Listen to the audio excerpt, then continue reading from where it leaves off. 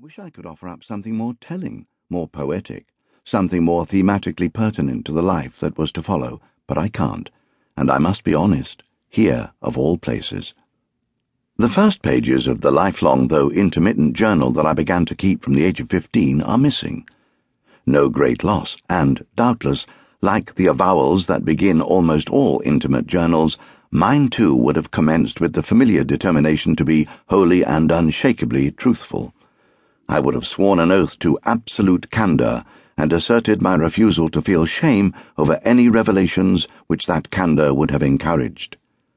Why do we urge ourselves on in this way, us journal keepers? Do we fear the constant threat of backslidiness, the urge to tinker and cover up? Are there aspects of our lives, things we do, feel and think, that we daren't confess even to ourselves, even in the absolute privacy of our private record? Anyway, I'm sure I vowed to tell the truth, the whole truth, etc., etc., and I think these pages will bear me out in that endeavour. I have sometimes behaved well, and I have sometimes behaved less than well, but I have resisted all attempts to present myself in a better light. There are no excisions designed to conceal errors of judgment. The Japanese would never dare to attack the USA unprovoked. No additions aimed at conferring an unearned sagacity. I don't like the cut of that Herr Hitler's jib. And no sly insertions to indicate canny prescience. If only there were some way to harness safely the power in the atom. For that is not the purpose of keeping a journal. We keep a journal to entrap that collection of selves that forms us, the individual human being. Think of our progress through time as one of those handy images that illustrate the ascent of man. You know the type. Diagrams that begin with the shaggy ape and his ground-grazing knuckles, moving on through slowly straightening and depilating hominids until we reach the clean-shaven Caucasian nudist proudly clutching the haft of his stone axe or spear. All the intervening orders assume a form of inevitable progression towards this brawny ideal, but our human lives aren't like that, and a true journal presents us with the more riotous and disorganized reality. The various stages of development are there, but they are jumbled up, counterposed and repeated randomly. The selves jostle for prominence in these pages.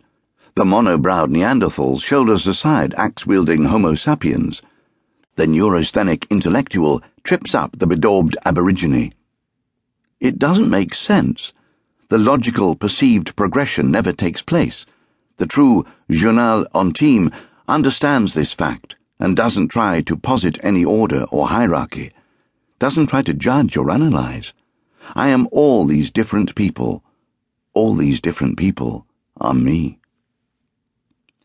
Every life is both ordinary and extraordinary. It is the respective proportions of these two categories that makes that life appear interesting or humdrum. I was born on the 27th of February 1906 in Montevideo, Uruguay, the sea-girt city on its bay in that small country wedged between beefy Argentina and broiling Brazil.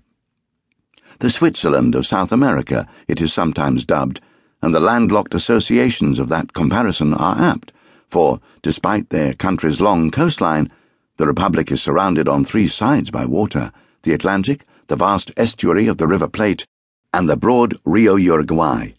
The Uruguayans themselves are defiantly non-seafaring, a fact that has always warmed my heart, divided as it is between sea-dog Briton and landlubberly Uruguayan. My nature, true to its genetic heritage, is resolutely divided. I love the sea, but I love it viewed from a beach.